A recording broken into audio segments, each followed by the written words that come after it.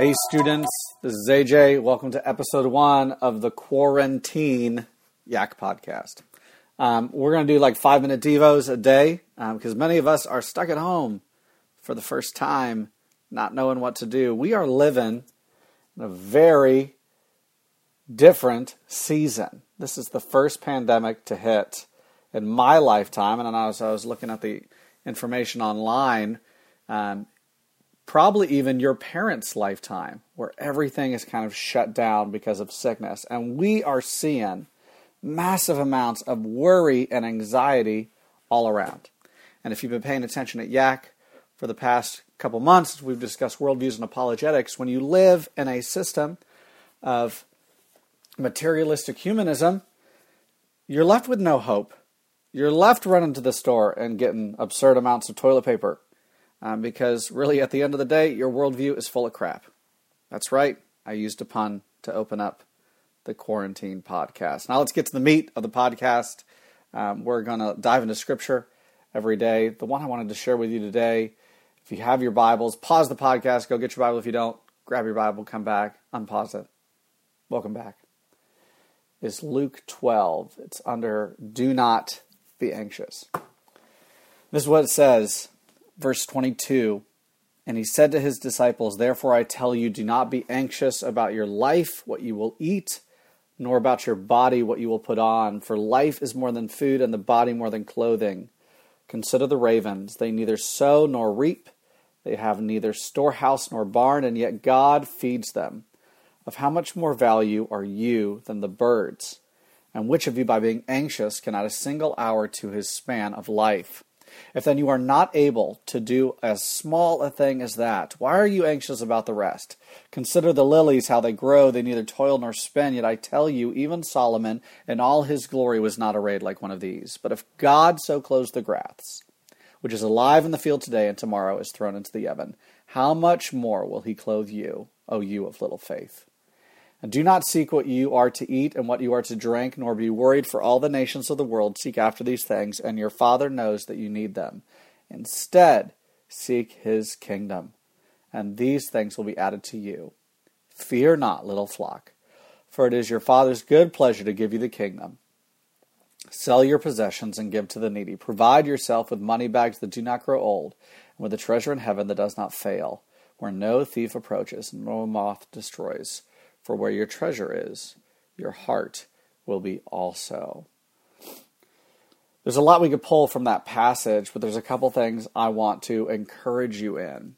The first one is, if you are struggling with anxiety, if you are worrying over this situation, plead your worry before the Lord. And be reminded that he is the God who is sovereign and is in control. Study the Scriptures. Spend time in prayer today. You're going to have some extra time indoors over the next couple days. You're going to have the time to do so. So focus on the God who is sovereign and not the worldly unknown of what the next couple weeks or couple days brings. Focus on those things. Be in the Word. Be in prayer. Second thing, I know for you homeschool kids, you're like, yeah, now you all are homeschooled just like us. So it might not change too much of your daily routine outside the fact that maybe your parents are now suddenly working from home and you're seeing a lot more of mom and dad. But for some of the public school kids, this is new. I know Frisco just started online schooling and they'll start that Tuesday. So it's going to be new for you.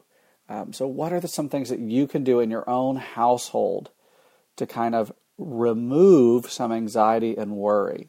And the thing I would challenge you with is to get your household in order. You're going to be here for a while, it looks like. Clean your room. You are happier and less anxious and less stressed, believe it or not, when your room is clean and your bed is made. Do that today. Find a space that you're going to set aside. And this is going to be my space for study. This is going to be my space for prayer. This is going to be my space for work. And this is where I'm going to focus, be able to focus, if you don't have that already. And if you do have that, begin to expand that sense of organization and control over to different aspects of that house. Ask your parents, where can you help put things in order in your house?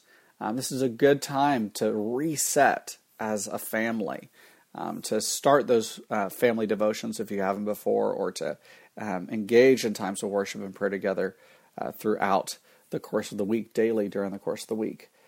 So this is your first step. This is day one of the Quarantine podcast.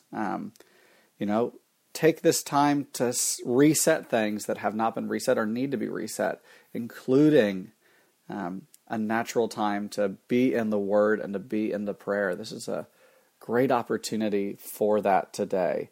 And we'll talk about in the next couple podcasts ways we can reach out to our communities in times like this. But my time is up.